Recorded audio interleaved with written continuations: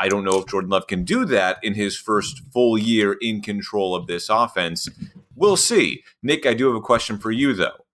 What bowl game did he play in against Kent State? The Tropical Smoothie Cafe Frisco Bowl. There you go. And who was the other quarterback in that game?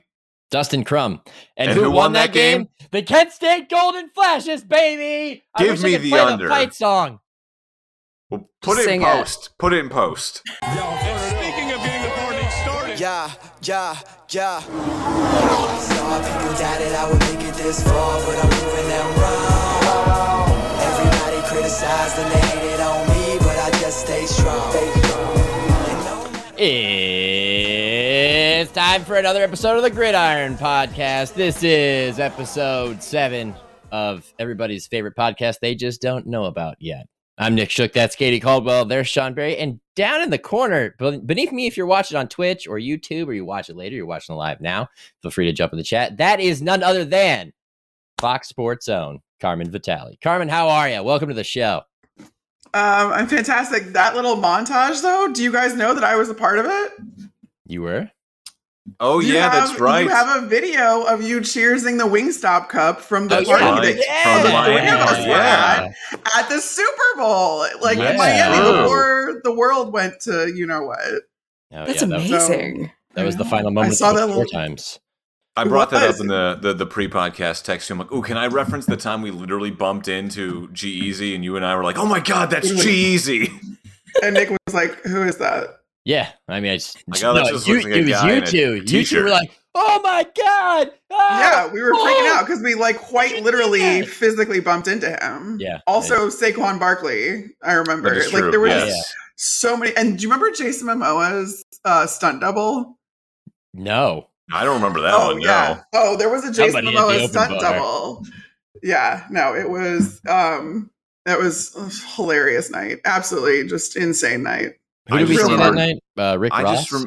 It was Rick Ross. And Chainsmokers. Oh. I just remember, Nick, at one point, you're like, hey, don't be obvious. Just look over your right shoulder. It's Saquon Barkley, but don't be obvious, man.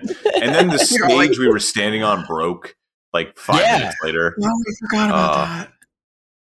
We all almost maybe died or at least suffered bodily harm together long before we did this podcast together. Katie, I'm sorry you weren't there. Katie, yes, I didn't mean to disclose you, but that was a fun little Easter egg. Yeah, I am enjoying every second of this. I could listen to this for 25 more minutes, so just go on. We got some stories. What a night. Oh, yeah. Yeah, for sure. Well, welcome to the Gridiron Podcast. This is a podcast where, Carmen, in case you aren't familiar, I can understand if you weren't. We discuss 2 things, football and Formula One. Now, I want to ask you, before we even get to the football side, how up to speed, pun unintended, honestly, I just hate myself for saying that now. Wow. Are you on F1? Very. No, I saw Drive to Survive a couple seasons ago now. Mm-hmm. Yeah, 2 or 3 seasons ago. I was like, oh my God, I love this. And I decided, though, that it was going to be something that I was going to purely enjoy and not try to like work in, commentate on. Like, I am in it as purely a fan, and I never want to be anything else. But yeah, I love it. You're on the wrong podcast for that. I know. I just like happened to just stumble upon onto. Welcome to the commentary world of Formula One. No, I'm stressed out. It's so funny you say that, because when I discovered Formula One also through Drive to Survive, I was like, finally, I have a sport that I won't work in. I just want to enjoy as a fan, because so much of that has been taken away. And then I joined their podcast as a guest. And at the end of it, Nick was like, and Katie's going to be our 3rd co-host. And I was like, oh, no. Don't tell Carmen that now. She's going to leave the chat now. I was going to say, nope, peace out. Bye. Bye. Yes, as long as it's in good fun and I'm not trying to like climb to the top of like Formula One commentary, I think it'll be okay. Do you have a favorite driver or team yet, though? Oh yeah, I was a McLaren fan. Am a McLaren fan. There we go. I do have a soft spot for underdogs always, and I think they've become somewhat of an underdog at this point. And I fell in love with McLaren because of Daniel Ricciardo. Like, I'm not gonna lie, I'm just like, oh, he's cute. I did the whole girly thing, like, that's fun. But also, I really like McLarens. Like, I think McLaren, the cars are just so cool and so unattainable So I was like, if I'm gonna root for a team in Formula One, it's not gonna be like Mercedes, because like that's or even like Red Bull, which, you know, Honda engines. I'm like, I drove a Honda at the time when I became a fan. So I'm like, no. I'm like, I'm gonna get something like, if this is a fantasy world I'm living in, I'm backing McLaren. Or maybe I would go towards like Aston Martin or anything like that. So your fantasy is really sad right now, is what you're saying. It is, which is just so incredibly fitting, but it's fine. Daniel Ricciardo is now going into the world of F1 commentary, and I can't wait to hear what he has to say. Well, the debut of that was not good, let me tell you. If you ask anybody, now I don't think any of us watched a lot of it, but it has been universally panned by critics.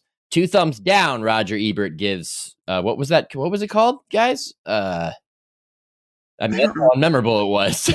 I don't think they did a good job marketing it. So yeah, I have no idea, man. Yeah, I think he might be on a track sooner than we think. But we're gonna go over to the NFL. We'll save that stuff for later, since that's a sport. Well, maybe you can stick around. We'll see what you want to do. But we're gonna jump into our training camp previews right away with the expert on the NFC North. Carmen covers the entire division for Fox Sports. If you haven't read her work, you've likely seen her somewhere online. Even today, you know, today wasn't the only podcast Carmen's going to show up on. She showed up on a much larger one than ours. You know, Mina Kimes from ESPN happens to host one, and Carmen just happened to be there. So if anything, this is going to feel like reps for her at this point, I would imagine. Is that correct? More reps you can get, the better. And to peek behind the curtain a little bit, Mina and I recorded that last week. So there you go. Well, we do have to sincerely thank you, though, for quite literally slumming it with us tonight. Yeah. No, anytime. You guys are my friends, and I love doing things with friends. That's the best thing. That's the best time. And which is, again, it made Mia's podcast great. Like, it's so much easier when you're on with friends. So that's I'm always up for doing it with friends. I agree. Sean, would you like to tell Carmen the format we follow here with these divisional previews? Sure. So what we're going to do is we're going to break down the 4 teams in the NFC North. We are going to go through their schedules real quick, and then we're going to go around the room, around the screen, and I'm just going to give an over-under of wins prediction. These are made-up numbers, just what I feel. This is the Sean Barry Sportsbook. I don't take these numbers from anywhere, but oddly enough, as Nick mentioned last week when we started our division preview, they were pretty accurate last season, and I will brag about that. So we're going to do the NFC North tonight. Before we get into the NFC North, though, I do have to ask, we did the NFC South last week, and because the Bucs are so near and dear to your heart, you got a Ryan Jensen jersey hanging up in the background. We had the Bucs at over under 6.5. Real quick, what do you have them at?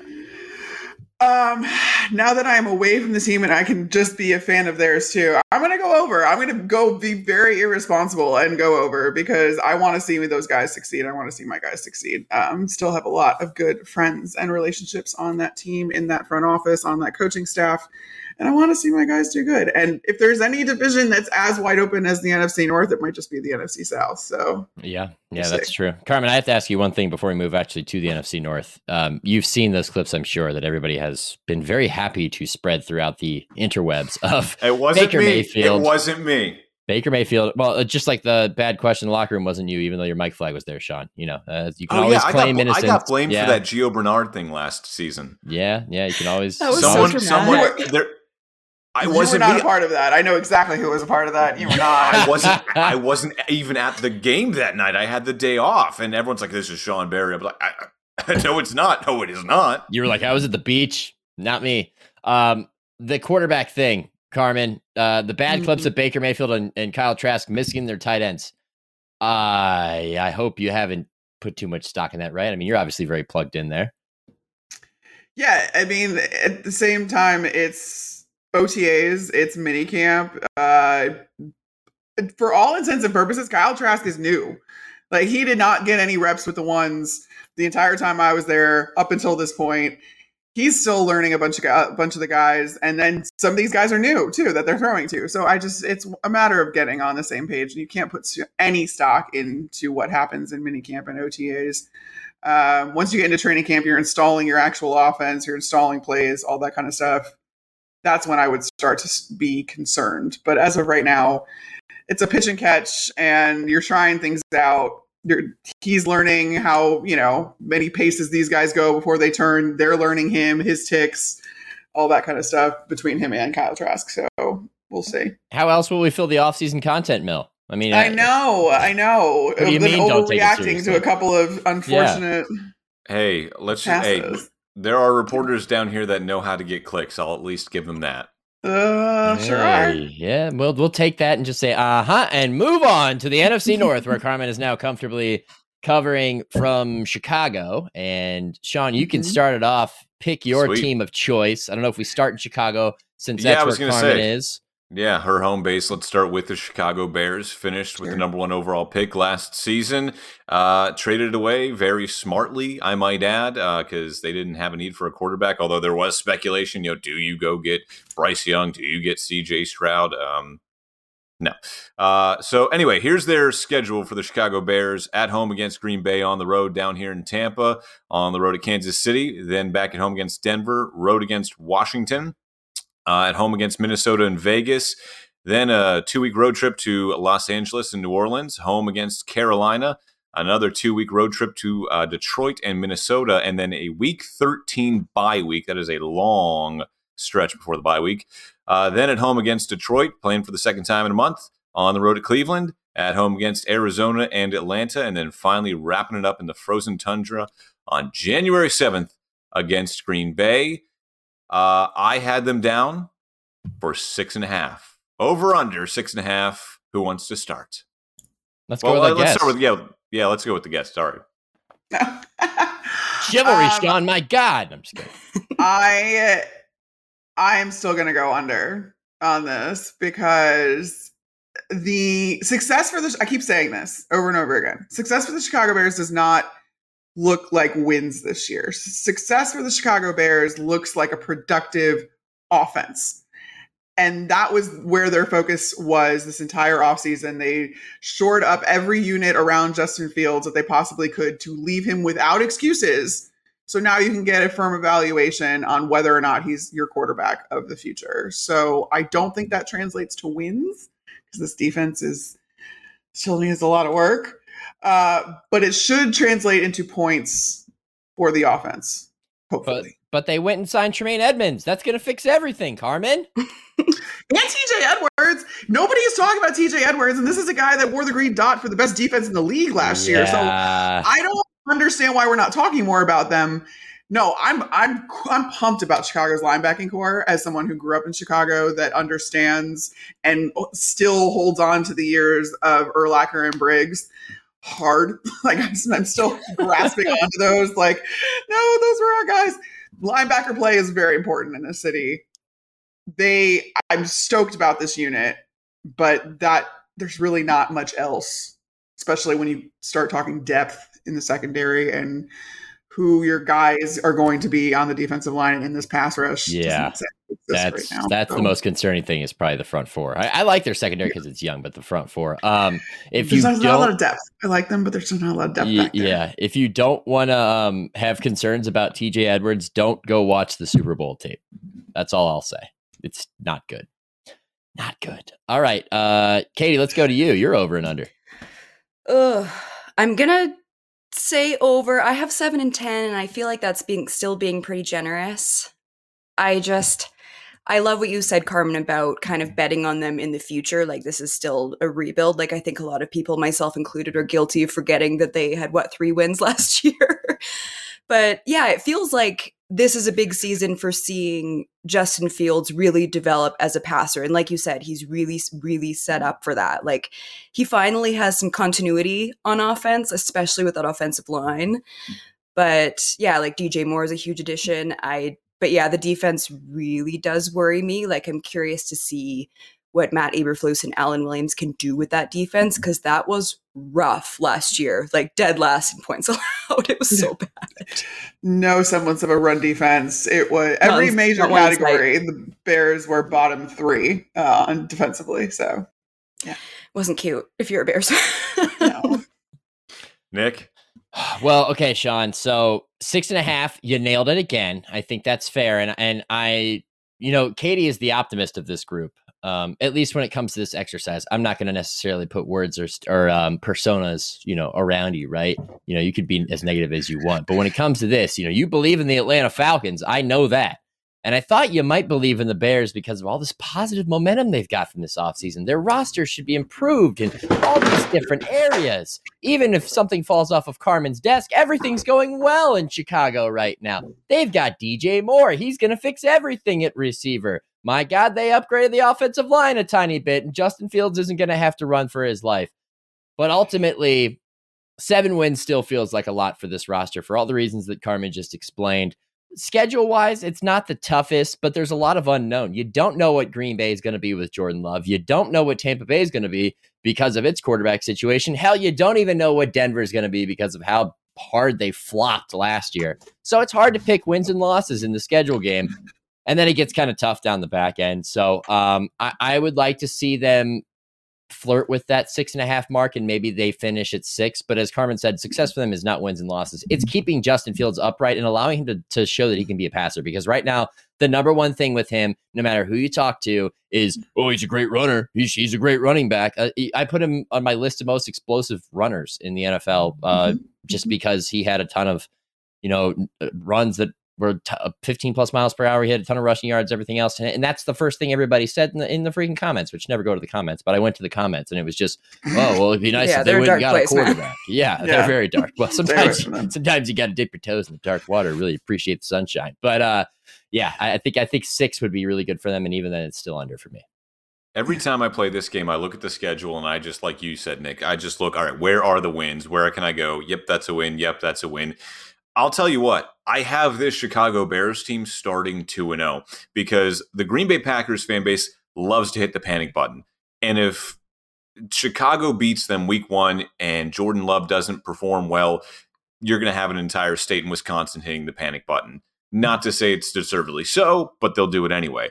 And then if they come down here and win in Tampa, that's another fan base that's going to hit the panic button because, okay, Baker Mayfield hasn't won, probably at that point, 0-2 at that point. It's a schedule, though, that, like you said, Nick, it's backloaded, and we don't know where a lot of these teams are going to be. How good are the Lions going to be? How good are the Vikings even going to be? Can they repeat what they did last year? I don't have them getting to that 7-win mark, so I'll go under, but I still have them finishing with like 5, maybe 6 wins if 1 or 2 games go their way. So I'll take under. I think that's fair. I don't think there's really much else to discuss regarding this team, quite honestly. I do have one question though for Carmen. What's the down low on Chase Claypool? British Columbia's own. He wears shirts with holes in them. I know that. I saw, yes, I did the article circulating about how they might not be too happy with him, and now he's off gallivanting in Paris. Yeah, I'm not sure where that even came from because of the fact that Chase Claypool has been working with Justin Fields this offseason before the offseason program even started. He was a part of OTAs and then didn't participate in minicamp because he was dealing with an undisclosed injury, but he was there. So that's all you can ask for someone, and you're not going to push someone. I think if this was training camp even, or certainly if it was the regular season, Chase Claypool is out there. But during minicamp, there's absolutely no reason to push somebody if they are experiencing soreness or what have you. It could be the most minute injury, but you're just not going to take any chances with him. So I have not heard of anyone expressing any sort of frustration or disappointment, I think was the word that was used in Chase Claypool yet. He got there mid to late season last year, not even enough time to pick up offensive terminology. Didn't really have a cohesive offense to rely on, and Justin obviously didn't have enough time to get him the ball most of the time. So I just think this is still a wait and see, and that was just a huge nothing burger. Meanwhile, we in Pittsburgh are saying, thank you for Joey Porter Jr. Moving on to, let's go to Minnesota next. Division champs last year, finished with double-digit wins. This is a roster, though, that has undergone a little bit of a transformation. Most notably, Adam Thielen's gone, and Dalvin Cook is gone as well. And more. Eric Kendricks. And Darius Smith. A lot of guys are gone. And Patrick Peterson. I think I said Adrian Peterson. I said there was some roster turnover. Relax, y'all. I said there was some roster turnover. We were just helping you fill it out. It was a lot more. This is a podcast. We're trying to keep things small here. All right, so their schedule looks like this: at home against Tampa Bay, on the road at Philly, at home against Los Angeles, road against Carolina, home against Kansas City, on the road against Chicago, then at home against San Francisco. 2-week road trip to Green Bay and Atlanta, then back at home against New Orleans, on the road against the Broncos, back in Chicago on November 27th. Again, a Week 13 bye week for the Vikings, and then another dual road trip to Vegas and Cincy. That might be tough. And then here's where things get really interesting for the Vikings. You have the last 3 weeks of the season at home against Detroit, at home against Green Bay, and then on the road at Detroit. That is a very interesting last month of the season when you go Cincy, Detroit, Green Bay, Detroit. So I'm looking at this number now. Maybe I mercifully picked this, but I had them at 10.5. I know. What? I know. Wait, what was it? I missed it. I think you cut out. What was it? 10.5. Over under 10.5. Yeah. That's what I said. I have seen like the gamut when it comes to the Vikings. I have seen people be like, yeah, who are they going to play? The defense is a complete question mark. They're getting an overhaul, one of the biggest overhauls we've seen from year to year between going from Ed Donatel to now Brian Flores. And some people are like really questioning that, and they're doom and gloom, and the Vikings are going to have 4 or 5 wins. And then I've seen people that are like, no, they're going to finish with double-digit wins easy. And also, like, looking at their schedule, I mean, the NFC North plays the AFC West. Like, I have to think that Denver's going to be better. I think the Chargers are going to be a lot better. The Chiefs, obviously. The Raiders is going to be an interesting experiment. But, like, where are you getting these 10.5 wins from if you're looking at the Vikings schedule? I mean, I'm not saying they're going to win. Yeah. I'm going under. Just clearly, putting the I'm going line under at 10.5. I'm going under. Don't come for me. I'm hedging my bets a little bit because I did a prediction thing like over a month and a half ago now for Fox where I like had to predict like where the NFC North was going to like fall, and I had the Vikings finishing last, and I got a lot of heat for it from Vikings fans. But again, it's just there was they could have been 7-10 last year. Like they played in 11 one-score games. They won all of them, but I mean that was two. A lot of those were 2 bounces away from being a loss. And if it wasn't for that insane comeback against the Colts, the more insane comeback, even though it wasn't points-wise, against the Bills, where Josh Allen literally fumbled a victory formation kneel down. Like I'm not sold on this team yet until I can tell that their defense is going to be okay. And I think Brian Flores can do it. I just don't know if it's this year. Like, how are you going to change it over that quickly when you had so many departures on that side of the ball? I had somebody float it recently that their defense is like should be improved or something, and I'm looking at it on paper and I'm like, where?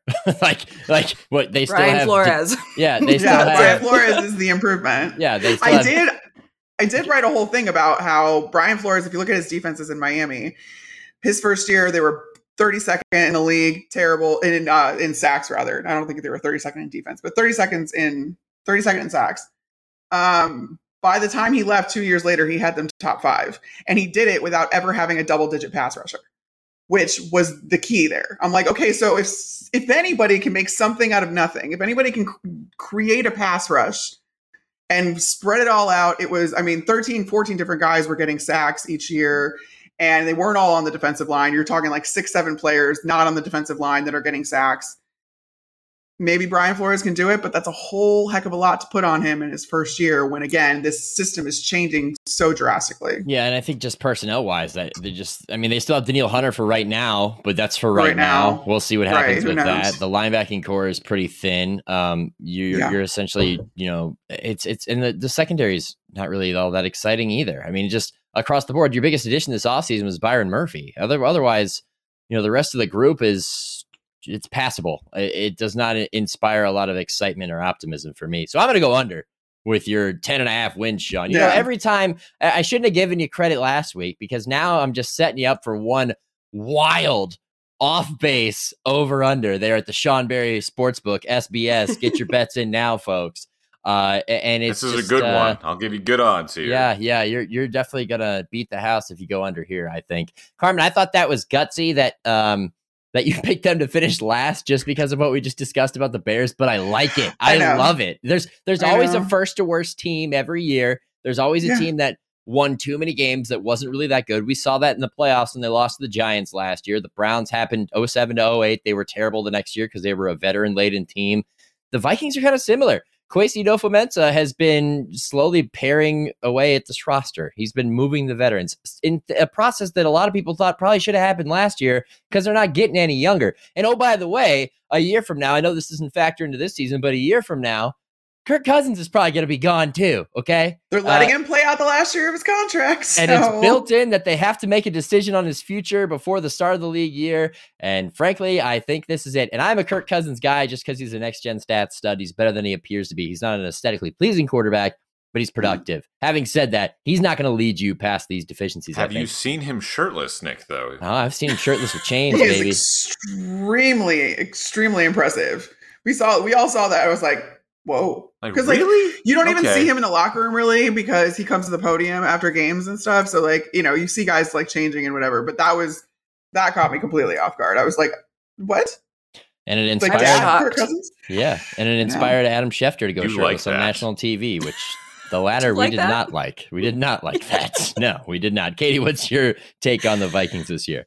Man, I couldn't smash the under hard enough on that one. And the Vikings, I think they could go anywhere between 6 and 11 and also wouldn't be shocked by maybe 10 and 7, but I still am smashing the under. 13 and 4 last season, obviously they weren't as good as their record. And it's so funny that they had a negative point differential and still went 13 and 4.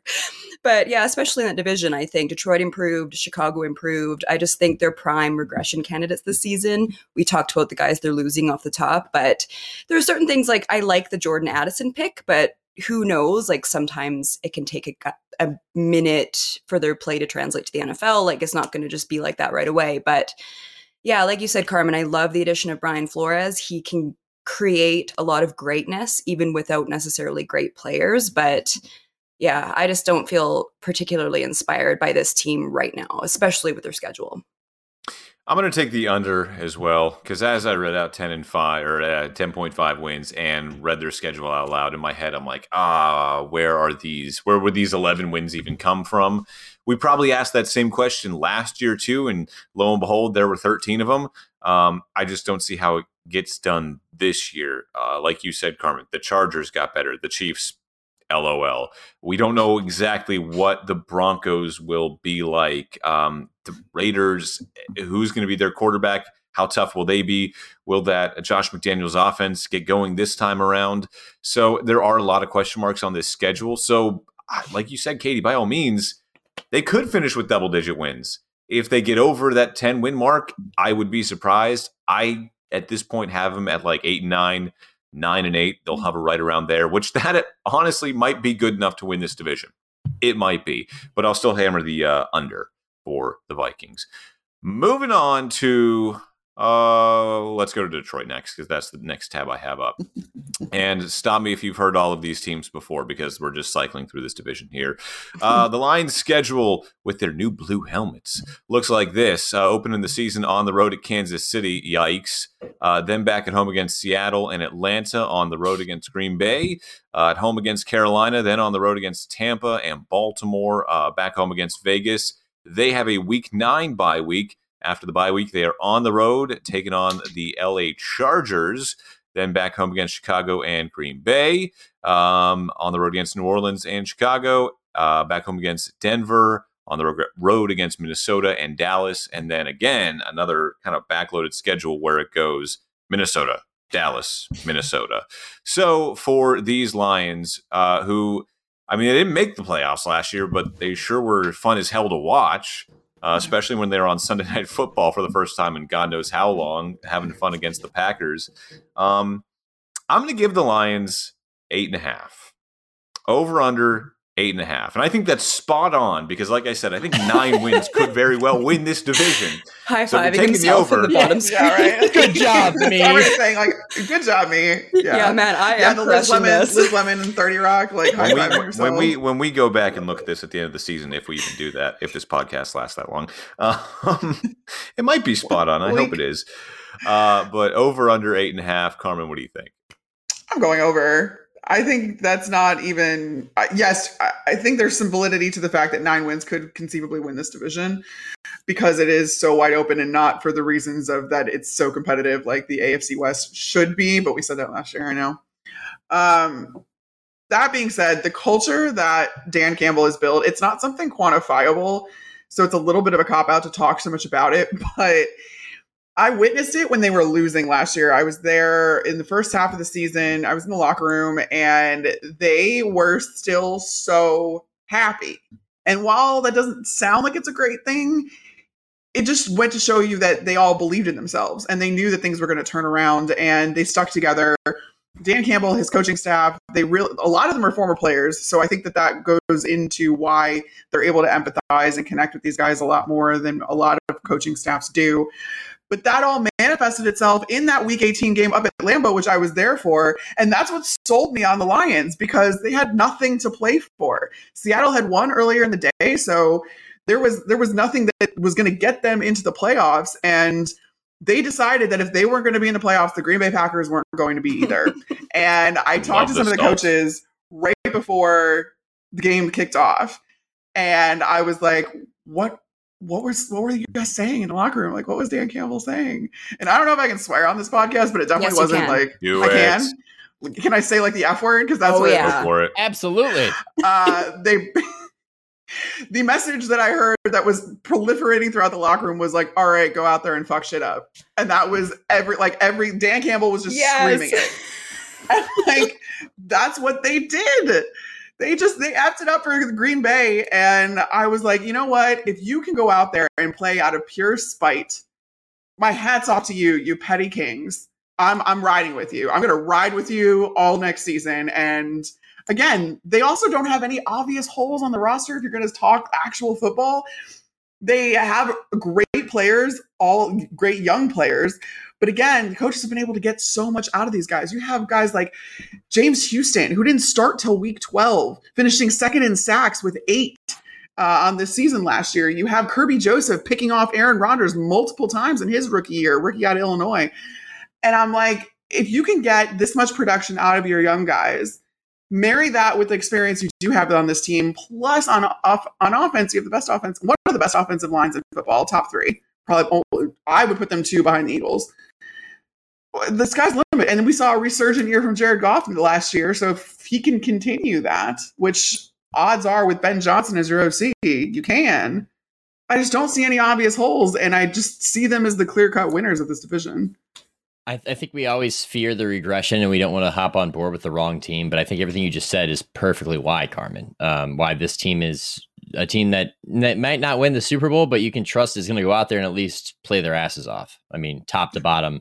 That Week 18 told you everything you needed to know, and everything you just explained about their roster makes sense. They stocked up in the offseason. They went and got Emmanuel Mosley. Yeah, he's coming off injury, but he's got winning experience in San Francisco. They get CJ Gardner-Johnson, a guy that most people expected to fetch a big-time offer somewhere else. He goes to Detroit on something shorter. Why? Because he wants to join that team. Cam Sutton, same thing. A rising corner who kind of surprised folks by leaving Pittsburgh. It's another big score for them. And then they said, you know what? Screw everybody else. Screw what you think about where players should be drafted. We're going to go take Jack freaking Campbell in the first round because we think he can be a linebacker at the Mike position for the next 10 years and be a guy that we need at that position. So you add that in with Aiden Hutchinson, who finished second in Defensive Rookie of the Year voting last year and had a pretty strong case. If it wasn't for the existence of Sauce Gardner, he probably wins it because he had a better rookie year than Chase Young did when he won it. That's a good group across the board. Aleem McNeil, even a guy that, you know, some people, if you're really paying attention, you think he might be pretty solid. And then on the other side of the ball, everything you just said is right. The only thing I worry about for them is receiver. I would have liked them to make a play for DeAndre Hopkins, but I also think that there's some pitfalls with that. So, and that's still not resolved. We'll see what happens. If not, they're fine with Amon-Ra St. Brown. Marvin Jones is a veteran. Josh Reynolds has some veteran experience. And Khalif Raymond had a career year last year, which I think more than anything is indicative of the culture that Dan Campbell has built. No, I'm not a big culture guy because I think it's a lot of nonsense that we use to write about. But in this instance, hooey. it's yeah, exactly.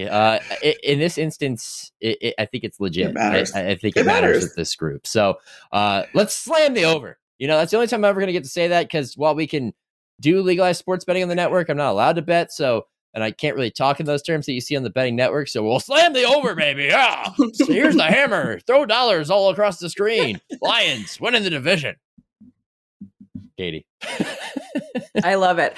I am a big culture gal. Like, all of us have spent time with a team, and it's really, really tangible when you're around a team when they're losing, how quickly the energy shifts. And I'm a huge fan of Dan Campbell strictly because of Hard Knocks and just like watching his press conferences and stuff. But it is really good to know the culture that he created. And I think, like you said, Carmen, it might be because there's so many former players in his coaching staff. But I think that's really important, because so much of your culture is how are you doing when things aren't going as expected or as well as you were hoping. But yeah, I think the Lions are the most complete team in the division, like no question. I'm slamming the over, and I have them at 10-7. I think their offensive line is looking really good and that's great for a quarterback like Jared Goff. You brought him up. Like, he's definitely someone that needs to be in the right situation to thrive. And he did amazing last year, but you saw him kind of fall off with LA. And yeah, the addition of CJ Gardner-Johnson, like, that's where they desperately needed help. That was one of their glaring issues. Also, one game I have really circled on the calendar is Lions versus Saints in week 13. So we could sort out a little bit of that history between him and Michael Thomas. Interesting. That's an interesting. I don't think they've played each other yet, have they? Yeah, they. No, because Michael Thomas has been hurt. Yeah, he only played 3 games last year. Yeah, so I don't think so. But Sean, you're going to get to see the Lions when the Bucks decide to wear their creamsicles. So that's the creamsicle game. I can't wait. I already bought a creamsicle T-shirt over at Burlington. They got them all over town. I always thought those were like the ugliest jerseys in the world. Now that I live down here, I'm like, you know what? There's kind of some nostalgia to it. Shouldn't be an everyday kind of thing. I want to see what they look like, though, because who was it? I think it was Levante David who said, like, oh, they're not like the ones that I wore back in like 2000, yeah, Levante did say that. 2012. Like, there's something different to it. Everyone's like, they're different? How? tease. Yes. But that's and apparently one of the PR people was in the back of the room going, nope, stop it. Nope, that's enough. Anyway, I'll make it a perfect 4-4. I'll go with the over 2. I think the Lions are the most complete team in this division. I think they do win this division. It might be with 9 wins. It might be with 10 wins, but I have them right there around 9 and 10.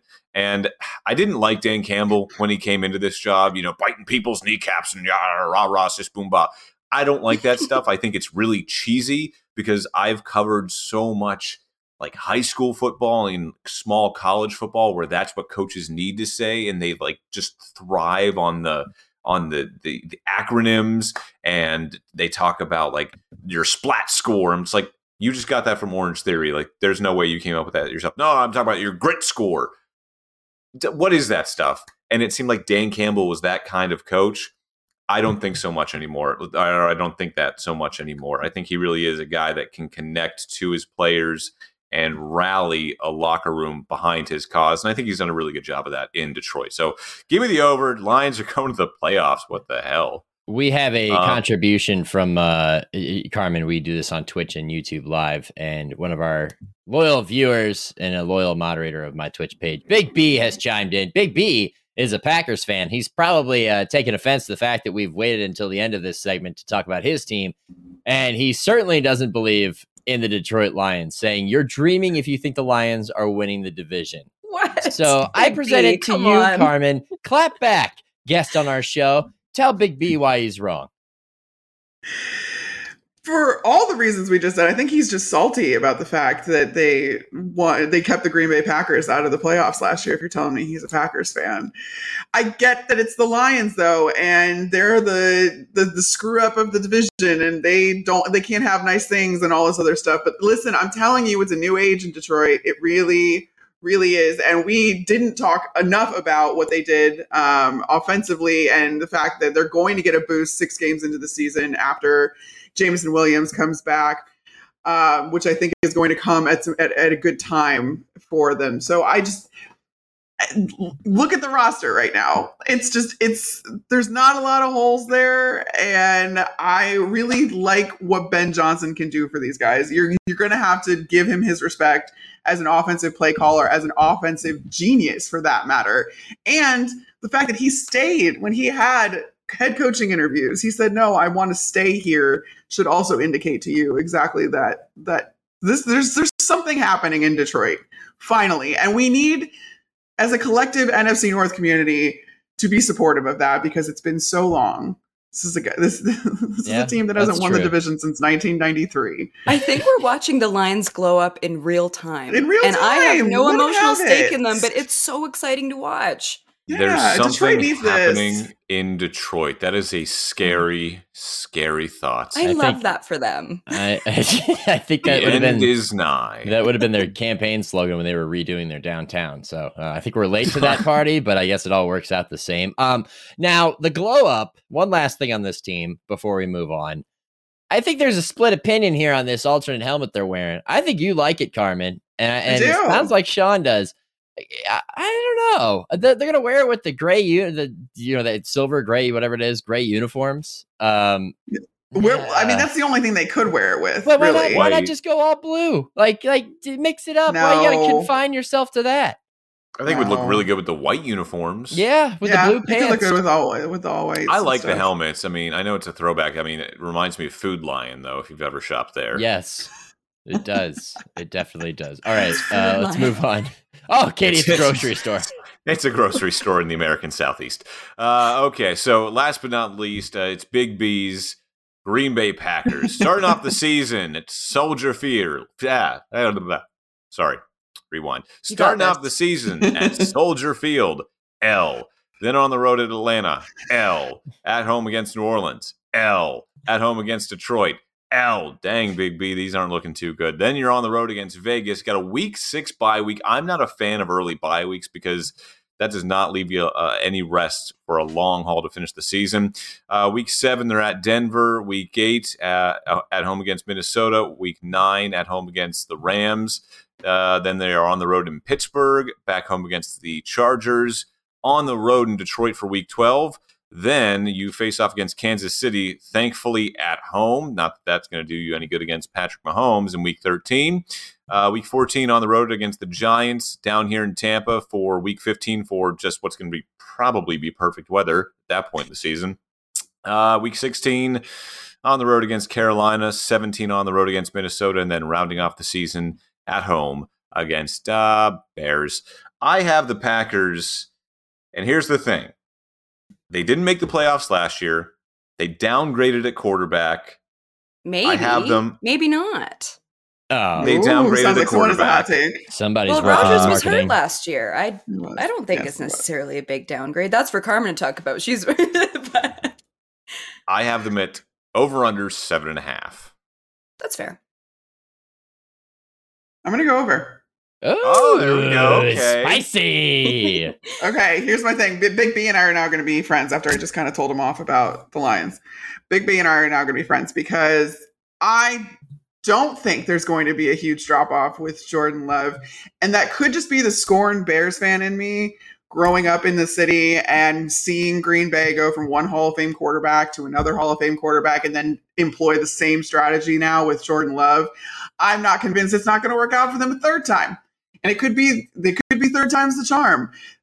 Even if Jordan Love, though, is just average in his first year, he is coming into a team where he has an excellent, perhaps the best tandem in the backfield and a really great run game to lean on. He's got a great offensive line, provided those guys can stay healthy. That's a big if. I realize that. And then you have a defense that has a tremendous amount of talent, and it's about time they live up to it. And they did in the back half of last season. They kind of found their stride finally and were able to limit teams and their points. But they have 8 first-round picks on that side of the ball. So on paper, Jordan Love is coming into about the best situation he could be coming into, on top of the fact he's been a part of this team for the last 3 years. He knows this offense inside and out.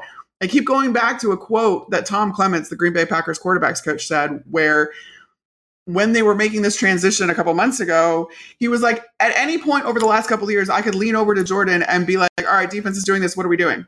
And Jordan would know, because Jordan knows this offense like the back of his hand because he's been in it. He hasn't been executing it, but that takes away a giant part of the learning curve that he's going to face.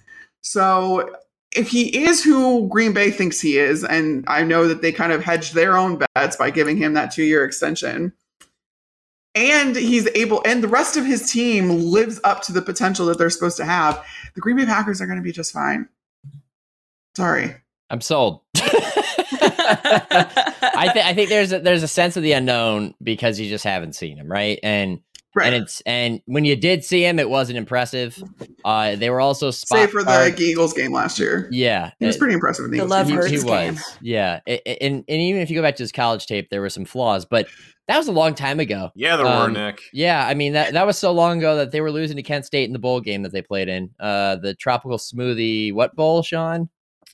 Tropical Smoothie Frisco Cafe Bowl? The Tropical Smoothie Cafe Frisco Bowl. Yeah, there you go. Get your plug in there now. You want to advertise with this Tropical Smoothie Cafe? By the way, we are open for business. So I like what you said, Carmen, because you did leave yourself an out. Okay, I'll be honest and admit that you left yourself an out by giving a little bit of confidence to them in the event that they do step up. I also think it's a bit refreshing to move on from Aaron Rodgers. I know you're losing a Hall of Fame quarterback, but at the same time, you're being freed from the drama. You're being freed from this guy wanting this thing every specific way, and all these people and these young players need to fit in or else. And now you're kind of in a situation where you can collaborate more, where everybody's young, and you have two good running backs in Aaron Jones and AJ Dillon, and you have a defense, like you said, that did start to finally figure it out last year and has a lot of talent.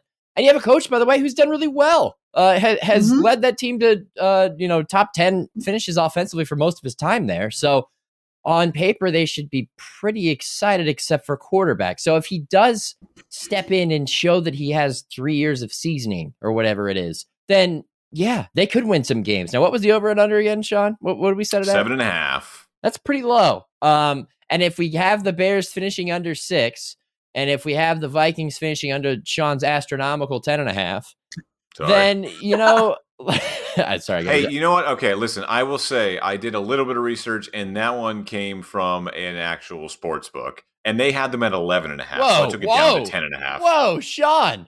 He's jacking rhymes from another sports book. I do some research, and they had it at 11.5, and I'm like, that's way too high, so I did 10.5. Just defending myself. Anyway, continue.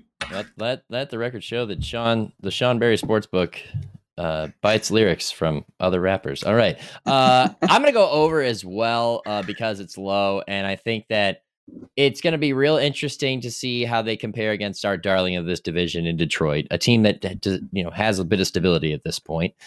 They play early. They play in the middle of the season. It does not come down to a game between them. Minnesota could play spoiler with Detroit and with Green Bay. They play them in week 17 as well. Not the toughest schedule. I don't know if they start 0-4, like Sean said. I think that there's a chance to win against Atlanta. I think there's certainly a chance to win against Chicago. That was just for Big B, Nick. Oh, no, okay.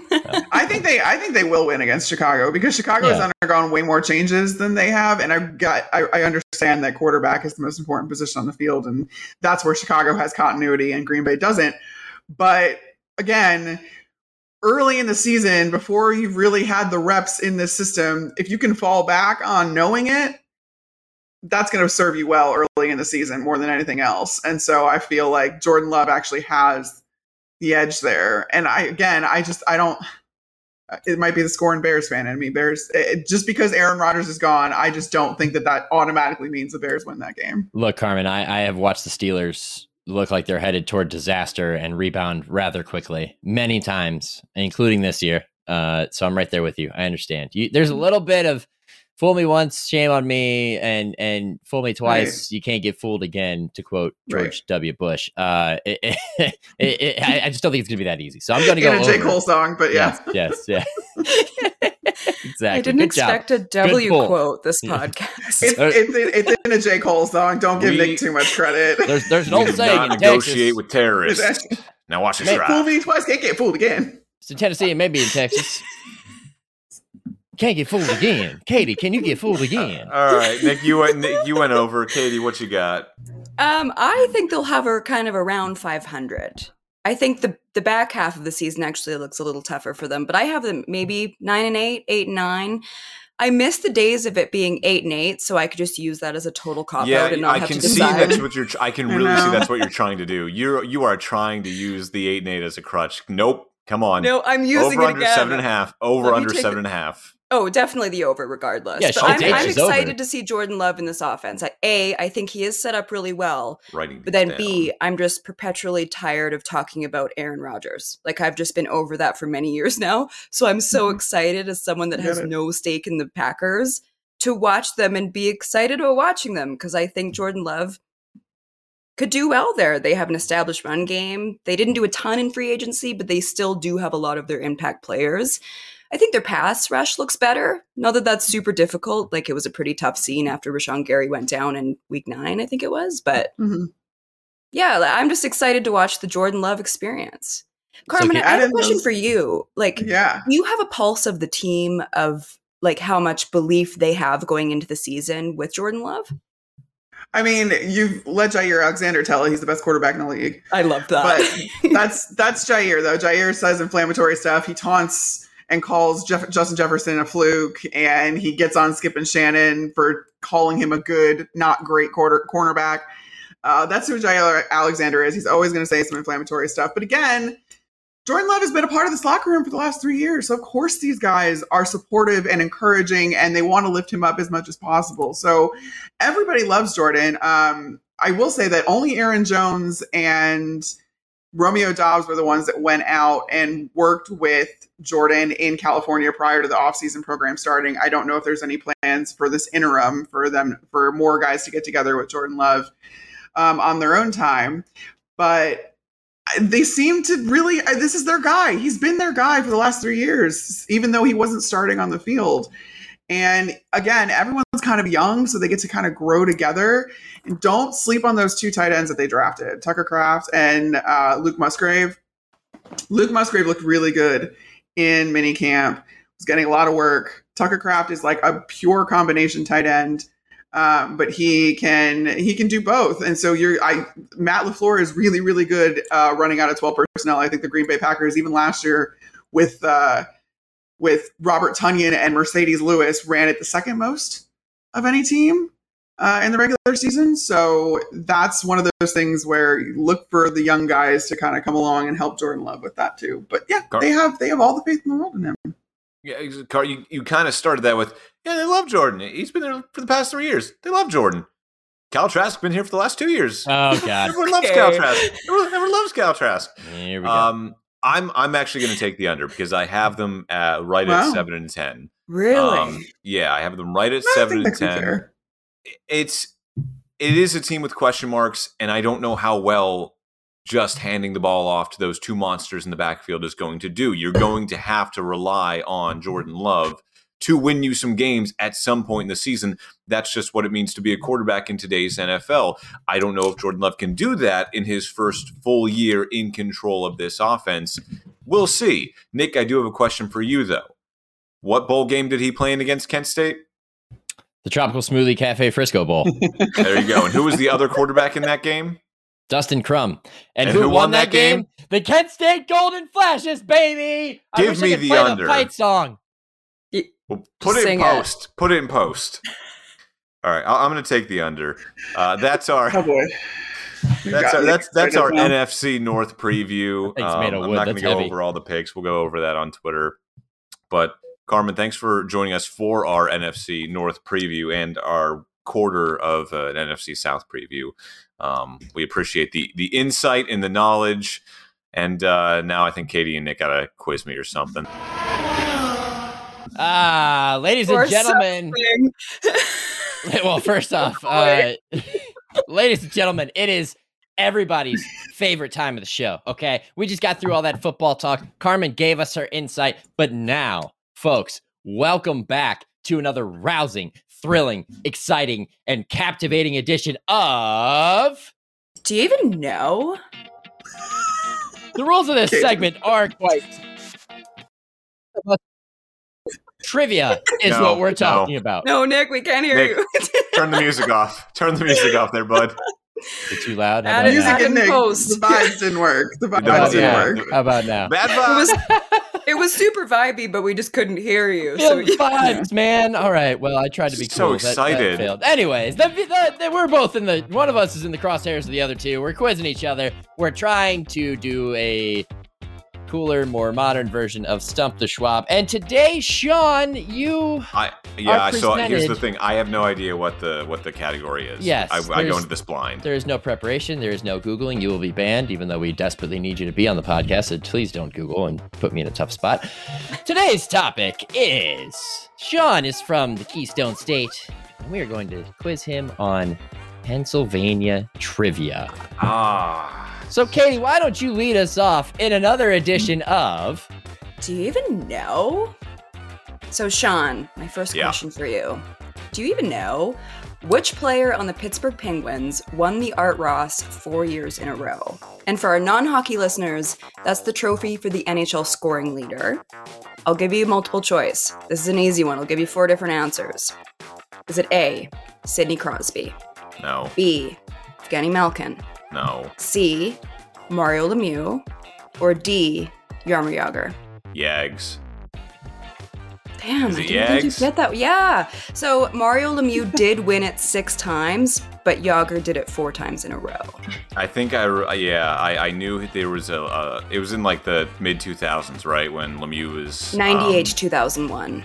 Okay, so it was when Lemieux was out for not cancer, but the many back problems before he came back. Yes, so Yags. All right, I got one. I shouldn't have done multiple choice. That was bullshit. That's on me, guys. I'm sorry. I was going to say that, but I'm like, I know it's not Crosby or Malkin. I know it's either Lemieux or it's Jagr, and I was gonna say Jagr anyway.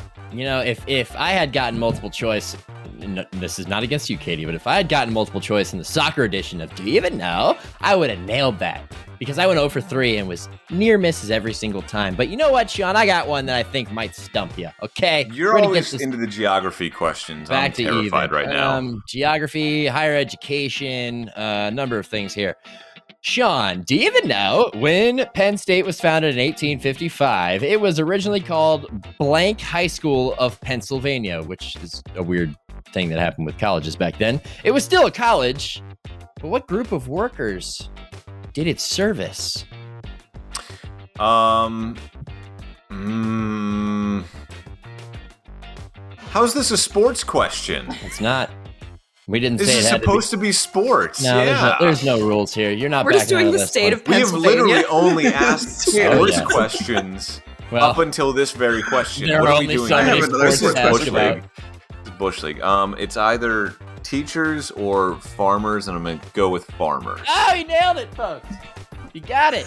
What the hell? Too. He complained about it, and he still got it. The Sean Barry experience, everyone. Carmen has a question for you. I do have a question for you. Oh, God.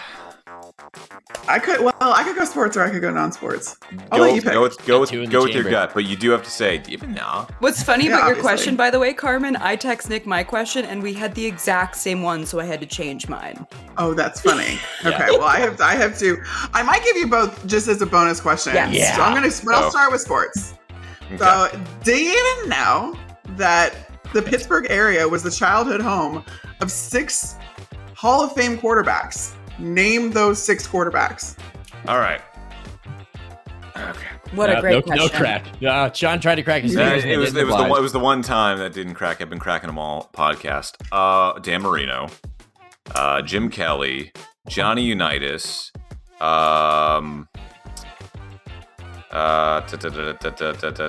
Montana. I'm at 5 now. 4. 4. Okay, so I said Unitas, Montana, Marino, Kelly. 2 more. Quarterbacks. I actually met him at the Super Bowl this year. Uh-oh. Don't give it away. One of them, anyway. Pittsburgh. I know I'm going to kick myself for not getting these.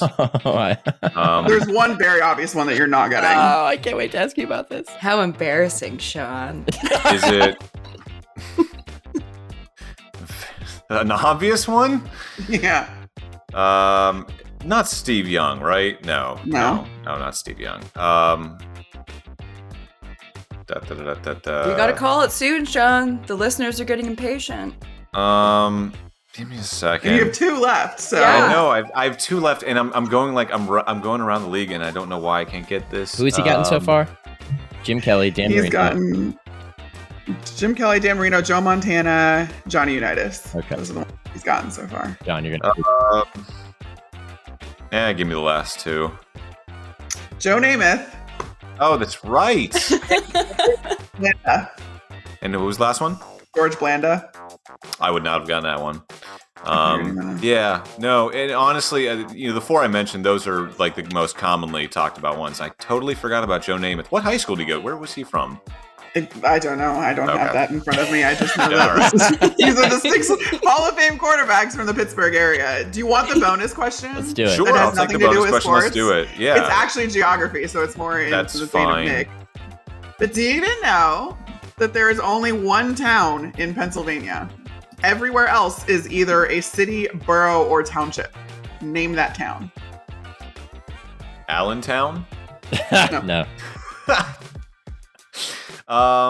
Town.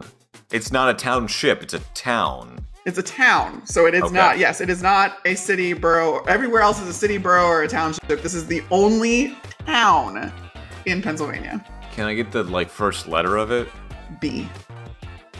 Well, that takes Big B's question out because he tried to pitch in. Hershey? Yeah. No. It's a big Not B. Hershey. I was thinking it's gonna be something like. Oh, was it Butler? No. Butler. No, Oh. that's a good question. No, we're Butler Township, right? Oh, that's right. It's Butler Yeah. Town. It's Butler Township. My Yeah. family's from Philly, so I know a few things about Pennsylvania. Not, So not what like is you, it? But Bloomsburg. Oh, okay. There's a college there, so I have heard of it. But yeah, It's the All only right. town in Pennsylvania. the more you know. I grew up in a borough. There you go. You I did. went 2 for 2. I did all right. And he went to a high school that combined the name of 2 boroughs. 3. Oh, there you go. So stupid, Pennsylvania. yeah. They do things differently. America's so funny. Hey. It is. Oh, You're right. crap. Oh, no. Now I just realized I need to learn Canadian geography because I just opened Pandora's box by going outside of sports, and now I'm going to get destroyed. Yeah, Yeah. we did Canada sports questions with Katie last week. We didn't do geography, Nick, but No, anyway. see? This We is did the it. only time I'll ever accept this phrase, but I think we should stick to sports. Oh. Mm. Well, Good one. Well, that's all right. The goal was achieved. And I'm never Sean was using it again upset. outside of this situation. Anytime Sean gets upset, we get a victory. And do you even know? And this has been another rousing, thrilling, depressing edition of Do you even know? All right. Thank you, Carmen, for joining in on that. That was a blast. That was a lot of fun. This is gonna be the longest Love Stumping podcast. Sean. Yes, of course. He should have his own show, Stump the Sean. This is going to Stump be the an Sean. incredibly long podcast at this point, so feel free. If you want to stick around for F1, you can, but if not, we'll send you on your way right now because it's getting late. I'm going to get off here because, again, I'm sticking to I'm just a fan. I'm Yes. Just a fan. Yes, you Carmen, are. thanks I so love much that. for joining us. Thank you. Thanks, guys. See ya. Well, that was And just then- fantastic. It was the Three Amigos. Oh, Carmen is so wonderful. I'm going to be fangirling the rest of the evening. Don't mind me. I know we should have told her. We should have informed her of the pre-podcast text chain where you were literally fangirling. Like, she's iconic. I don't fangirl about a lot of people. Like when you work in this industry long enough, like not a lot of athletes phase me, but other women in the industry, I get very fangirly over. It is funny though because I met her. Nick introduced us back at the Super Bowl in Miami in 2019, and we like met in like Nick's hotel room on South Beach, and Nick's like, Carmen, Sean, Carmen. All right, let's go. Like, okay, hi. Yeah. Hi. Yeah. It was just very chill. Yeah. She's yeah, great. She's great. Yeah, she's great. She and I met in a press box in Tampa when I was working for the Browns. And fun fact, actually, I'm glad. Actually, I'm not going to tell that story. We'll keep that off air, but it's a funny story. Tell about- us privately. Yeah. I don't want to do that. She's off. She's doing great things. She's doing wonderful stuff. She has blossomed in her career since she left the Buccaneers. The potential that was always there, and that it just needed the right person to see her talent. It's showing right now, and she's doing a great job covering the NFC North. She did a great job helping us preview the NFC North. But now we are going to shift gears. And since I found out my music doesn't work, that just kind of takes a little bit of the punch out of how excited I was for this podcast. So without further ado, kind of, but then you were kind of drowning out. We could fix it all in post, baby. I hope so. I hope it's separated. We'll find out. We are going over to the grid right now, Sean, aren't we? Yeah, let's do our race predictions for Austria real quick because we're running up on an hour and 5 minutes here. So let's go through F1 quickly. Do we want to do the headlines next week or should we just do them this week as well? I kind of want to do them. I think we could just throw them in there. Yeah. Bang them out. A lot to offer here. All right, so we got Austria this week and it's supposed to rain. So especially, it's a sprint week. This is going to be an interesting 3 days in Austria, in the Alps, at the Red Bull Ring. It's going to be lots of orange there, clearly for McLaren, as Lando Norris likes to say. So let's do our podium predictions. Katie, chivalry, let's start with you. Okay, number 1, how boring, Max Verstappen. Number 2, P2, I have Charles Leclerc. And P3, I have George Russell. I'm betting on Mercedes and Aston continuing to rise up, but there's something about Charles. I think I was going to say. So my bold prediction, I will add that as well because it gives it a bit of context. That Ferrari doesn't fuck anything up for once. And this covers both strategy and reliability, that the entire weekend, and this is extra bold because this is a sprint weekend, so there's much more room. It's a rainy sprint weekend. What are you doing here, Katie? That's why it's so bold. I'm being bold, you guys. It's so bold. I'm taking it back. I'm in the back of my seat. I'm getting away from the microphone. I have to start to shout so you can hear me because I'm so blown away by how aggressive you are in this bold prediction. We'll check back in next week and we can all laugh at how stupid this prediction was. No, we won't laugh at you. You're just taking a swing, Nobody bats 1,000, right? Nick, you got your 3 predictions? Well, contrary to Katie's bold prediction and difference in her podium prediction, I am going to go chalk, baby. Chalk. And the reason is Fernando Alonso felt like that car was getting somewhere in their most recent race. He thinks there's going to be a little bit more pace in Austria, a track where you can fly around pretty quickly unless it's raining. Having said that, I don't trust the rest of the grid to handle the rain any better. So, Max Verstappen in first, now and forever, considering what we've seen from the season so far.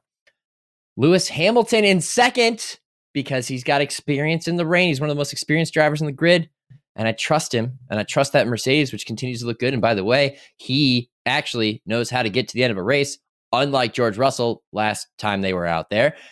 And then Fernando Alonso bringing up third on the podium, tightening that battle for second a little bit more. Going to be a lot of fun. And if it rains, well, we're in for some thrills. Sean, what's your prediction? I'm going, like you said, Nick, chalk for 1 and 2 with you. I've got Max winning, ho-hum. I've got Lewis in second because if this is going to be a wet weekend, Lewis Hamilton might be the best wet weather driver on the grid currently.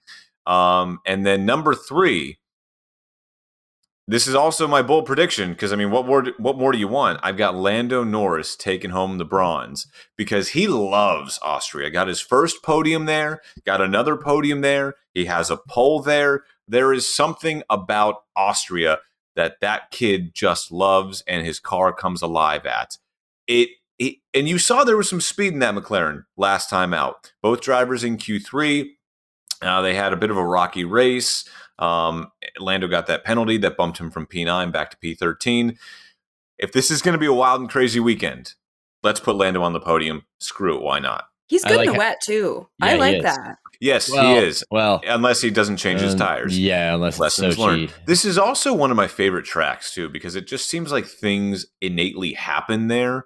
Whether it's, Carlos's car literally almost blowing up as it rolls backward down the main straight, or Lewis bumps. Who was that? That was Alex Albon. Alex Albon, yeah, and he spins him again, bumping him off the podium again. It's one of those tracks that stuff just happens at, and there is good racing here. Now that I said that, it's probably going to be a crap weekend. But yeah, give me those 3. And obviously my bold prediction is that Lando gets on a podium. My favorite thing about what Sean wrote in our Google Doc for his bold prediction is, what? Lando on a podium isn't bold enough for you? Perfectly. That's pretty said. bold. So cheeky. It's pretty bold, John. I think it's so interesting that none of us have Checo on the podium. Well, thank you, Katie. How much faith have we lost in him recently, though? Like, yes. he is just not having a good time. Now, that being said, and this will segue perfectly into our next segment, Red Bull has come out and said we are going to work with Checo and support him through his struggles. Hand in hand, kumbaya. He is our number 2 driver. That's safe. I have come to realize. Can't be said about all of the Red Bull drivers, though. No, it can't. And I'm going to get in the way of your segue real quick just because I forgot to include this earlier. I have come to realize that my bold prediction, which I did not deliver because I'm an idiot, is not very bold at all. I just had Checo struggling again and failing to get to Q3. But I want to call an audible real quick because I'm thinking back to the most recent race and the fact that it was wet through quali. A Haas makes it into Q3 for 2 races in a row. There you go. But yes, Sean, as you said, not everybody in the Red Bull system, if you will, is looked upon so favorably by one Helmut Marko, who did not pull any punches when asked this week about the progress or lack thereof of one Nick de Vries and his place on the AlphaTauri team, saying that him and Christian did not see eye to eye when they decided to sign Nick de Vries, and Christian Horner did not think that they should sign him. And he's admitted now that, I was probably wrong. He is probably right. We probably shouldn't have signed him. There's still like half the season left. Why more than that? We're like a third of the way. He's a dead man walking at this point, driving. What's going on here? Why would you say that? I love how painfully honest like some European cultures are. Like, it's not considered rude if you're just calling it like you see it. And he goes on this podcast, Helmut Marko does, and basically just blatantly says, like, yeah, I was probably wrong. Like, talking about himself, but inadvertently saying, yeah, Nick de Vries has just been sucking this year. And now reportedly, Helmut Marko gave him until Spain to fix his shit and drive better. Spain has now come and gone, and Nick de Vries hasn't fixed his shit. Not even so close. What do you do with this guy? There's also a report out there that they have offered the seat already to Daniel Ricciardo, and that Daniel Ricciardo is open to returning to AlphaTauri. More on that in a second. More on that in a second. One Katie, weekend. Just one story at a time. One in Helmut Marko story at a time. Your reaction, though, Katie, on this. Is Nick de Vries a dead man walking scenario? Man, like, Helmut has always been so ruthless. But, like, what he said about Nick de Vries, it just feels so cruel. Like, it feels like we're, like, 10 minutes into the season. Also, he's selling out Christian Horner in such a big way. Like, that man can't go one day without, like, an absolutely wild quote. And then today he's also talking about Alex Albon, and he's blaming Lewis for his confidence struggles. And it's like, man, you didn't give him enough time to regain it. And he's talking about how, like, oh, P2 and a win were on the table, but it was all Lewis's fault. It's like, man, if you know that potential was there and it was an outside factor that affected it, why did you let him go? Like, it just feels like he's so ruthless and there's not a lot of accountability with it. Every time that man speaks, he's just being so wild. And speaking about what he spoke about this week as well, we keep saying, Nick de Vries is in trouble at AlphaTauri. Daniel Ricciardo might take his seat next year at AlphaTauri. Turns out none of that's happening because AlphaTauri ain't going to be around next year. Red Bull is dropping the AlphaTauri name. They are dropping the sponsorship. I mean, honestly, who can afford a $300 hoodie? And if you're going to buy a $300 hoodie, is it really going to be a Red Bull hoodie? No. No, that lower third just killed me. For those not watching and only listening, it says Helmut Marko hates AlphaTauri and fashion. It's really funny too because my girlfriend works in fashion and she now works in sports merchandising and fashion, and she always bashed AlphaTauri. She was like, "This is cheap crap sold for $300. Why would anyone buy this? This is dumb." And she hates AlphaTauri because of that reason. But so they're going to get rid of the AlphaTauri name. We hardly knew you. 2020 to 2023, and a race win with Pierre Gasly. The bigger takeaway, though. What did you do? Oh my God! What did you do? What did you do? The bigger takeaway, though, is whatever they're going to be called. If they go back to Toro Rosso, which I would love, or if they honestly might just want to call themselves Red Bull 2. Because what Helmut Marko said... What Helmut Marko said is... shit. I don't want to be associated with that. No. So what Helmut Marko said in this interview was that there is going to be closer cooperation than ever before between Faenza and between Milton Keynes. They are going to return to being a full-fledged junior team. And they never really admitted that, Toro Rosso, it's not a junior team. AlphaTauri, it's a sister team. They're like, nah, this is going to be a full-fledged junior team. He used the words junior team. They are going to work extremely close together on designing the car, on designing the floor. There is going to be more cooperation than ever before between whatever Toro Rosso or AlphaTauri is going to be called next year and Red Bull Racing. They are going to keep the shop in Italy, but they are going to move large parts of it to the UK. So essentially, you're going to have 9 teams and then Red Bull Junior. It looks like, according to Wikipedia, when they were trying to move the team, change ownership, included in the terms of the deal with Red Bull was the clause that the team must keep its headquarters in Italy until at least the 2007 season. And I think they just kind of stuck with it. So it sounds like that's dead and they could do it if they want to. It's just a matter of whether they do it or not.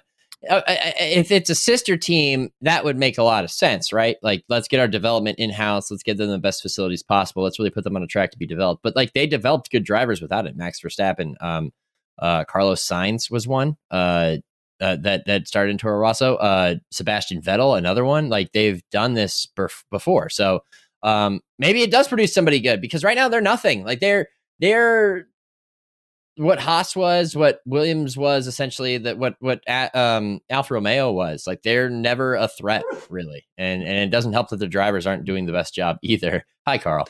Sorry, Carl's dreaming. Aww. Dreaming of race wins for whatever this team's name. That's what it is. No, in his dream, he just went, Yuki Tsunoda is not nothing. Here is the direct quote from Helmut Marko. He said, "There will be new sponsors and also a new name. The orientation is clear based on Red Bull Racing as far as the regulations allow. Do-it-yourself constructions are the wrong way." He goes on to say, if I can find... here you go. Here's the quote. "The cooperation with Red Bull Racing will be closer, also in terms of cost cap and synergies." Basically, they're going to try and make the car better to give their young drivers that they put in these cars better opportunities to score points and, build confidence. It seems like they're kind of revamping their junior program a little bit, so they're not just throwing these young drivers into a meat grinder and go, all right, well, you're back in like P17, P18, but the car is crap. But, oh, well, we're just going to sign someone like Sergio Perez anyway. Sounds like they're really going to try and develop the next generation, because Max isn't going to be here forever. Isn't it fun how winning a couple drivers' championships and winning a constructor championship suddenly changes your perspective? And it's like, oh, we can afford to put some resources into the other team. Like, we've won it a couple times now. We're back on top, baby. We're the kings. Let's start developing the next generation instead of going all in on one championship. It's fun, right? It's going to at least make it more interesting. All right. Well, we got through the podium predictions. We got through everything else, but there is still one more headline that we have to get to. Katie, I thought you had the great title of the week with this. Would you like to read it out? Ryan and Rob buy into Alpine. Because they used to be Renault, people will get it. Maybe they'll get it. And this is the Gridiron podcast, where the grid is, F1, the iron is football. Yeah. Look at us. We're all about explaining stuff here on this podcast. Jokes are the funniest when you explain them. Yes, of course. Sean's had to explain 2 to me today, so that tells you where we are. The owners of the famed Wrexham Football Club, is that what it is? Wrexham like AFC. What does the A stand for? I think athletic. So it's Wrexham Athletic Football Club, I believe. That makes sense. I'm going horse, so you continue this. Well, I was just going to say this is cool. Ryan Reynolds tried to lead a consortium to buy the Ottawa Senators.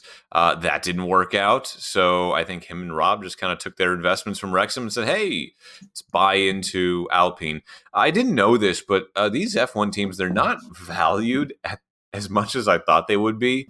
In the article I read, it said Alpine is valued at $800 million. That's how much like an NFL team was in 1998. Yeah. For example, the Washington football commander teams just sold for $6 billion, probably a couple billion over market. But at the same time, you know, teams are going for so much, and when they value these teams, they're probably going to get more than the asking price. Well, I think it's like a the real estate product market in the U.S. right now. Yeah, I think it's a product of they spend so much money on trying to compete that I think most teams operate at a loss, if I'm not mistaken. So that would make sense why the value's not there, because from a business perspective, you're not turning a massive profit from owning part of this. You're trying to sell a product. It's a marketing campaign. You're trying to sell Alpines. You're trying to sell an energy drink. Advertise stuff. Yeah. Advertising, baby. This is cool, though. Hopefully we see him at the track more. It's not like they're taking over the team like they were at Wrexham. Like, that's a really cool story in of itself, because they transformed that team and that town, and it's going to probably win promotion next year. I love the show that they made on Hulu, Welcome to Wrexham. Hopefully, are we going to get a Welcome to Enstone or something? I think honestly, this should have been at the beginning of the show for Do You Give a Damn? I kind of don't, because I don't think it's going to be that big of a I don't think it's going to be that big of a deal. I think they're going to show up to a couple of races and some Alpine gear, and that's really going to be it. Renault still owns Alpine. And Martin Brundle's going to have new people to talk to on his pit walk, and it's not going to be Megan Thee Stallion. So that's cool. I mean, it'll be somebody different. Still won't know anybody's name. No. It'll be like, what show are you in? Always Sunny in where? In where? Pennsylvania? What's that about? No. All right. Well, now we're going down to Red Bull. How much better is Alpine than the Ottawa Senators? Like 1-to-1. Screw the Ottawa Senators. We're going Alpine. I think it's so great, though. Canadians are just taking over the world, and I just love that for us. But on Welcome to Wrexham, one of my favorite parts is the dynamic between American, Rob and Ryan. Like, Ryan is so like, I just talk about them as if I know them. He's so like calm and level-headed and really grounded, and then Rob McElhenney is just wild, and he's like standing up and he's pulling his hair out, and he's just like so visibly stressed. And I just picture like when Pierre Gasly fires it into the wall, I would just like a live cam on Rob McElhenney at all times, because these are different numbers. Like, I remember when they went through, and obviously they're a stake in it, they're not the entire company, but I remember when the pitch had to be redone on that show, and they were so stressed out about the cost of it, and they went through all of that with them, and just, there's so much money involved with a car going into the wall that I just think if they did a behind the scenes show, it would do so well. Yeah, I agree. It's almost, you think a behind the scenes F1 show would do well? Yeah. Really? What a concept. Specifically for what those was your first clue? Yeah. Maybe they'll even tap into the American audience. You guys are so funny. Oh my God. All right. Last segment of the day. Hate it or love it. Ooh, what's your hate, Katie? My hate is the sprint format. I'm not a big fan of the sprint to begin with. I like the racing weekend as is. I like my Friday practice. I like my Saturday quali, the race on Sunday. I watch every minute of all of it. I just find this format is a little bit hard to keep track of. It's just especially infuriating and confusing with the qualies being on different days. And I liked the sprint better last year, where the sprint was quali for the race, but I'm just not big on it. I'm fine if the sprint race would be just its own thing. Like, qualifying is qualifying, then you have the sprint race and you award points for the top 6. Like, I'd be fine with that. But it's just really weird how they do it now. My hate is when people take up way too much space in a small gym. Oh, Sean, you have a lot of issues with your gyms. The gyms change and the problems remain. It's a very high stress environment. But no, I was working out of my apartment gym today, and there's a personal trainer who lives in the building, and she like has clients come over who don't live in the building, which, I mean, it's probably not technically allowed But I mean, whatever, I'm not going to knock someone's side hustle. Well, I will knock your side hustle when in this small gym the size of, like an apartment, I mean, that's probably what's taking up the space of. I will knock it if, there's like 6 people in there. One of them is your client, and you are taking up both sides of the TRX machine, the Smith's machine. You've laid a mat down in the middle of the floor, which connects like one half of the gym to the other. The only way you can walk between one half of the gym to the other. And then we have 2 benches in our gym, and she pushed the benches together to form one super bench. And I'm like, you can't take up all of this space. You can't take up 60% of the gym when there's 5 other people in here trying to work out and say, okay, good luck, everybody else. Like, that's just not... And I don't want to go to the office and be like, hey... Narc. Maybe you should tell this personal trainer... Exactly. I said I didn't want to do it, but I mean, if she keeps doing it... You're thinking about... but there was a but. I knew there was going to be a but, you narc. But I'm thinking about it because I run into this problem every week, and she's been very nice up until today when I was like, hey, can I use this side of the machine? And you could tell like she was like annoyed that I asked, and she hasn't been annoyed before. I think it's been enough times where I've asked. I'm like, look, I work out at 11 o'clock on Wednesdays. I live here. That guy doesn't. So I don't care what he's paying you. Take him to a Planet Fitness. He doesn't even go here. He literally doesn't even go here. Sean, if you were to get your way, how would you react? How would I react? Yeah. I don't know. I wouldn't be happy. Like I said, I'm not going to like tell on her. I'm not going to be a tattletale. But it's coming to the point where I'm going to have to say, hey, like there's other people here. You can't take up all of this space. Like in a small gym, in an apartment gym, if you're using more than one piece of equipment, that's a little suspect. She was using 4. That can't happen. I would think that you might, would it be a laugh that might be sinister, or maybe something like, do you do that again? Excellent. Do you one more time?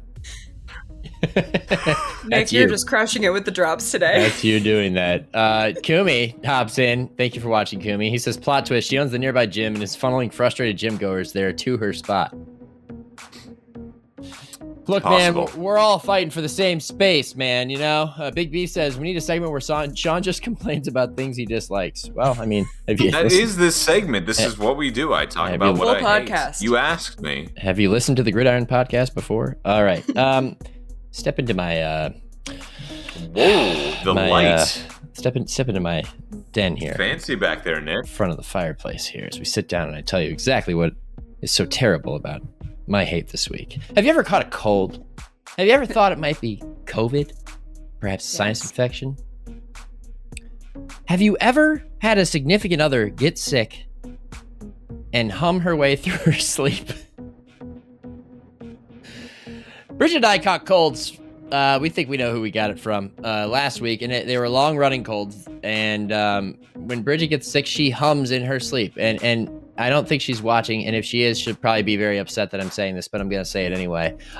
When she's sick, when she inhales, she's like, and then she exhales and she goes, and sometimes it sounds like she's in pain, like, and sometimes it's like, and sometimes it's hilarious. Like, I'm not kidding you. I was laying in bed the other night taking a video just because it was funny. And then she woke up shortly thereafter and I played it for her and she started laughing. There's humor in everything, right? But can you play it for us now?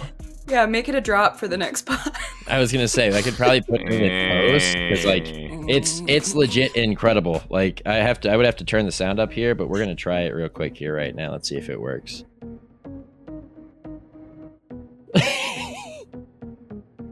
Nah, I can't hear it. Oh, you didn't hear it? Yeah, it's not fun. Yeah, it's not fun. And I felt bad for her because she was sick.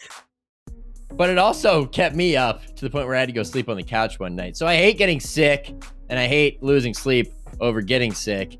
And I also, Katie, I hate the wildfires going on in Canada because we get instant reminders of it just from the smoke here. And you have to imagine, like, God, it's going to be terrible up there. So those are my hates this week. Yeah, it's bad. Pro tip, when you are sick, do you have a spare, like, bedroom? Do you have a guest room? Well, that's the funniest part about this whole thing. Sunday, I came back from Northwest Ohio. My grandparents gave me their old queen mattress in Box Springs, and I moved it into the basement because we don't really want to put it in our other bedroom right now. We're kind of keeping that as a flex space. And then that night, I have to go sleep on the couch. I was saying, that pro tip, man. We have our guest bed set up right next to me. Anytime I'm sick, I immediately move to the guest room to kind of like quarantine myself, like, you know, because like I don't want to pass it on if you're probably going to get it anyway. But when you are sick, you just don't want to worry about the person next to you. You don't want to worry about keeping them up by snoring or coughing. You just want to be in your own space, and it is the best thing in the world. Humble brag that everybody's in a relationship and has a guest room. Oh, jeez. She's in Oakland now. I hope she gets better. I relate to this. You have Carl. Yeah, that's right. But we companion. snuggle when I'm sick because he can't get my sickness, so it's okay. Not yet. COVID. Not yet. I'm just kidding. All right. What's your Mom, get away from me. What's your love, Katie? Have you guys seen the show Breakpoint? It's like the Drive to Survive of tennis. Yeah. Oh. It's back. It's super good. The second half of the season was released. For anybody that hasn't seen it, it is amazing. What's that? I said I'm going to change my hate. I'm going to go. I hate all of the. Your hate is so lengthy. Yeah. No, you're out of time. Sean, we've been recording for 4.5 hours. I'm sweating because we've been here so long. I was going to say, I hate all of the Drive to Survive knockoffs. We've got tennis Drive to Survive. We've got NASCAR Drive to Survive. IndyCar Drive to Survive. We've got PGA Drive to Survive. They're all amazing. Too many Drive to Survives. They're all good. Like, they're the same production team, but they're not the same show. They're different sports. Sean, it's good for the sport. Yeah, we're ganging up on you. Yeah. We both thought about it with the gym comments. Bullying is not allowed on the Gridiron Podcast, folks. Well, you're going to bully that. 2 against 1. Yeah, let's gang up on him. Jeez. Get him.